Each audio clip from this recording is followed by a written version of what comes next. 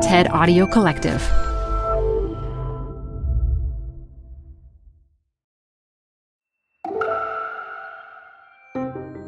You're listening to TED Talks Daily. I'm your host, Elise Hu. Title IX legislation in the U.S. changed the game for women in sports. But in equalizing opportunities for female athletes, health protocols and performance research didn't follow suit. In her 2022 talk at TEDx Boston, sports medicine specialist Kate Ackerman says female athletes deserve more. She makes a case for how after the break. Support comes from Zuckerman Spader. Through nearly 5 decades of taking on high-stakes legal matters, Zuckerman Spader is recognized nationally as a premier litigation and investigations firm. Their lawyers routinely represent individuals, organizations, and law firms in business disputes, government and internal investigations, and at trial, when the lawyer you choose matters most. Online at Zuckerman.com. Support for TED Talks Daily comes from Capital One Bank. With no fees or minimums, banking with Capital One is the easiest decision in the history of decisions.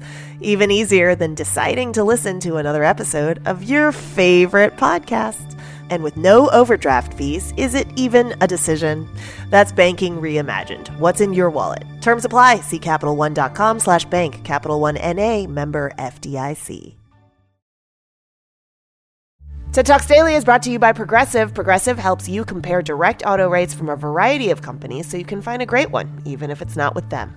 Quote today at Progressive.com to find a rate that works with your budget. Progressive Casualty Insurance Company and Affiliates. Comparison rates not available in all states or situations. I want you all to imagine a place where female athletes could come and they could get interdisciplinary medical care and they could get the answers to their questions so that they could achieve peak performance throughout their lifespan, where they could get educated about the physical changes that happen during puberty, where they could learn how to use their menstrual cycle to their performance advantage, where they could get sex-specific injury prevention advice, where they could get nutritional advice, mental health support, where they could learn how to train through pregnancy and postpartum, where they could learn how to train through the menopausal transition and beyond. We know that female sports involvement correlates with female success. So isn't it time that we started investing in our female athletes and giving what they need so that they could actually get to their full potential? So I was born in 1972. Yes. That was a banner year, as we know, because that was the year of Title IX. And Title IX was this unbelievable legislation that required that basically there were equal sporting opportunities for girls and women in federally funded programs. So it's not really surprising that I would grow up to be an elite athlete, a sports medicine doctor, and a fierce advocate for women, right? Actually, I wasn't that sporty when I was a kid. I was much more into music and theater, big hair, big makeup, jazz hands.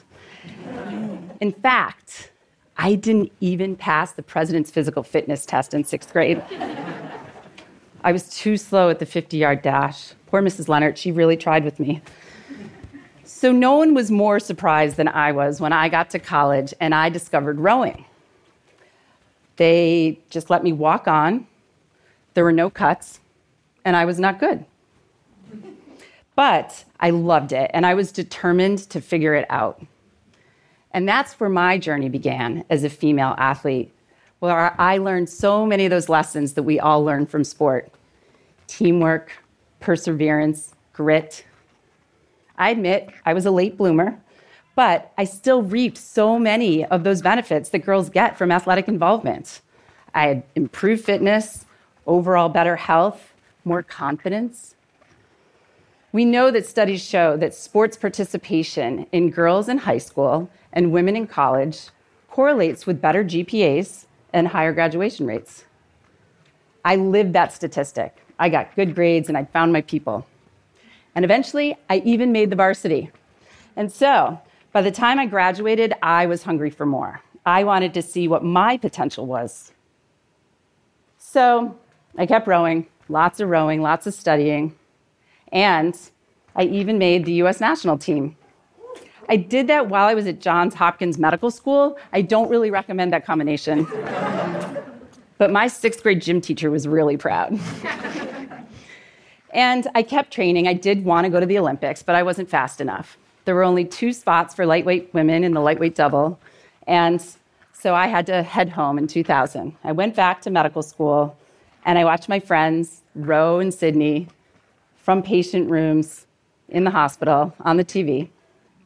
But I really needed to shift my focus. I still loved sports, and I had to figure out how I was going to combine my medical career with women's sports.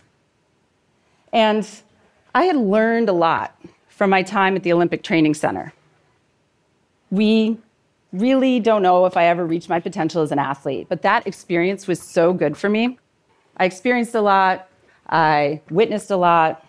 We had a male coach who used to make us do a lot of the same workouts as the men. It didn't matter whether we were lightweights or we were open weights, whether we were in a single or an 8. We did do lactate testing, but we didn't get our blood checked for iron deficiency or other nutritional deficiencies. We had body composition testing, but that was more for our coach to post and show us where we each could lose more fat. A lot of the lightweights lost their menstrual cycle.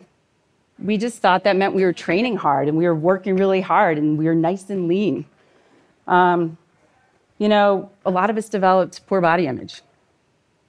And at that time, most of us didn't know what the female athlete triad was. This combination of low energy availability, where you don't eat enough calories for how much you're expending, menstrual dysfunction, and poor bone health and stress fractures. We had a doctor that would come in. It was usually a different doctor every couple weeks. Nobody asked us about our periods, and we definitely didn't talk about it.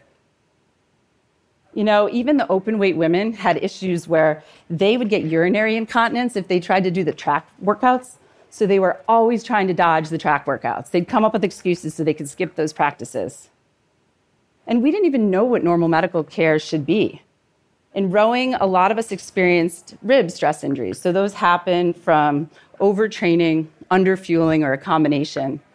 And so we didn't know if it was appropriate or not when we went to see the doctor about a rib stress injury that was off to the side, and he was doing a breast exam on all of us. He didn't explain what he was doing. We just didn't really feel comfortable with that. He obviously wasn't familiar with rowers. So I loved training with the other women, but I didn't really like the environment, and I thought that female athletes deserved more. So when I headed back to med school, I decided to contact the U.S. Olympic Committee, what's now known as the U.S. Olympic and Paralympic Committee. And I thought, wow, it would be so great to talk to the women who've been through all of this. Do they have a database of the former female athletes that have been involved in Olympic sports? They said, of course we do. We have contact information for over 700 people, 700 women. I thought, awesome. I would really like to survey them. I'd like to ask them about their menstrual histories, about their fertility, about the different injuries they might have had. How did they transition out of sport? What kind of exercise were they doing now? What were their long-term health issues? And you know what the USOC said to me? Hell no. Why? This is a really good group of people. What a great group to learn from. Because we don't want to know. It'll look bad for women. And what are we going to do about it? So I did what most women do. I felt bad and thought it was my fault. Well, shoot, I didn't become an Olympian, so that's why they don't want to share it with me. Or I'm not done with med school yet. That must be why they're not sharing this information. So then I did the other thing that women often do. I decided to put my head down and just get overeducated and overcompensate. So I finished med school. I went off and studied biostatistics and epidemiology at the Harvard School of Public Health. I went to Penn and did my internal medicine residency. And then I went back to Harvard and did a sports fellowship and an endocrine fellowship. At this point, my family, my friends, my colleagues thought I was nuts. They were like, will you just get on with it? Like, why are you doing all this schooling? What are you afraid of? And if you're really interested in sports medicine, why don't you become an orthopedic surgeon? Usually sports is just run by orthopedic surgeons. Well, I liked the OR, and I liked watching surgeons put bones back together and repair and reconstruct joints, but I wanted to do something different with my career. I was more interested in physiology. I really thought that sports medicine should be interdisciplinary, and I cared about endocrine, hormones, and cardiovascular systems. I cared about mental health and nutrition. So then I was lucky to have a male boss who actually believed in me. He was a he for she, an orthopedic surgeon who understood what I was saying. And in 2013, he gave me the opportunity to launch a female athlete program. That same year, my friends and I thought it would be really cool to throw a female athlete conference. Now, we were scrappy, but we just wanted to get coaches, athletes, parents, other medical professionals all together so that we could talk about what we need to know about female athletes. If people knew better, they could do better. So we wanted to educate people. We wanted to get the network together. We wanted to collaborate. So there were international people coming together and we were combining resources. And we wanted to inspire other people to do this work. Our first conference was at a small school outside of Boston. They donated the space to us. Our out-of-town speakers stayed at my house. But over time, we've grown. It's now an international biennial female athlete conference. The last one had people from over 32 countries. And it's something we really look forward to every year. We've made huge connections, and we're doing more research together because of these connections. But there's so much more to do. We know that female athletes lag behind in terms of their participation in sport compared to boys. And this dropout rate really widens as girls go through adolescence. So we need to be doing more because we know that sports actually doesn't only help with physical health and mental health, but it also helps propel girls into successful careers. 80% of female Fortune 500 executives were athletes. 94% of the women in C-suites did sports. But between 2014 and 2020, when you look at the top sports exercise science journals, only 6% of the publications, 6% of the articles focus solely on women. We've got to do better. We can't just apply studies and data from male rats and male humans to girls and women. We're different. So we kept plugging away, and then 2020 hit. And the world as we know it came to a screeching halt. We were taking care of our family, our friends, our patients. We lost loved ones. We became depressed and stressed, and our athletes did too. School was canceled, sports were canceled, the Olympics were postponed, and yet our female athlete clinic exploded because our girls were handling the stress by over-exercising, under-fueling, worrying about their body image. They were getting injuries, and they were getting severe eating disorders. But two great things happened. One, in a full circle moment, the new and improved U.S. Olympic and Paralympic Committee contacted me and asked me if I would co-chair a newly formed Women's Health Task Force. What? Of course. They wanted me to determine the research needs and develop treatment protocols for their athletes. This was a new era. Not only was I getting access to the database, but they wanted transparency and they wanted to work together to help solve the issues. And the other cool thing that happened was that I was contacted by the advisor to a philanthropist. Now, this is new territory for me. I don't usually get these kind of cold calls. But they wanted me to work with 5 other individuals, leaders from other institutions, to help design and launch the WUSI Human Performance Alliance. They wanted us to work together to discover principles of peak performance, translate those to youth athlete development, athletic excellence, resiliency, and healthy, long lifespans. And they wanted me to lead the female athlete component of that. Okay, so that should be the end of my TED Talk. Woo! And the rest of the world was great. But all this propelled us. This got us to keep moving. We were already doing all this international work, and this gave us more energy and sped up the whole process. We were already working on sex and menstrual cycle effects on performance. There's so much more we need to learn there. We are working on relative energy deficiency in sport. We continue our work with learning about pregnancy and postpartum, psychological resilience, injury prevention and recovery, the intersections of race, gender, sexual orientation, class, and ability, as well as the effects of menopause. I just told you I'm pushing 50. My teammates and I, we want to know what's coming. But this is where you all come in. Our sports systems, our medical systems, our cultures are not built for girls and women. We don't have a one-stop shop, a physical facility to get all this work done. And people are looking to us, the Female Athlete Program, to build this center.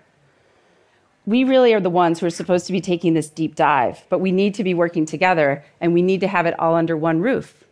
Like the vision we talked about, having the athletes come to us and have all this stuff available in one place, and have sports scientists working together with them.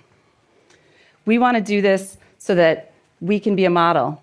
We're further along than anywhere else in the world, but they're looking to us so that we can be the model to help them build it elsewhere, and we can collaborate and help let it grow. We've been trying to launch this vision, but we cannot just rely on Clara Wu and Joseph Tsai's generosity. We need to demand more from others.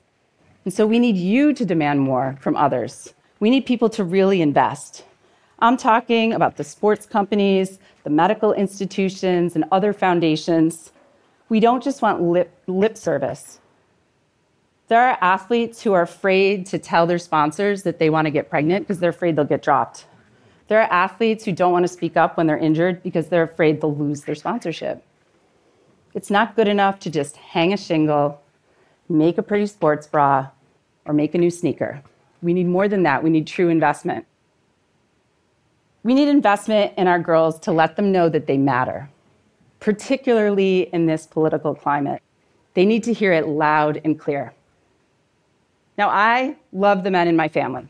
I have a father, I have a brother, I have a husband and a son, but this world was built for them. I owe it to my grandmothers and my mother and my teammates and my daughters and those women 50 years ago who fought so hard for Title IX to keep fighting and keep the mission going. So my challenge to you is that I hope that you'll join me and challenge the way things are to encourage the investment of women. And please do not be afraid of seeing girls realize their full potential. Thank you.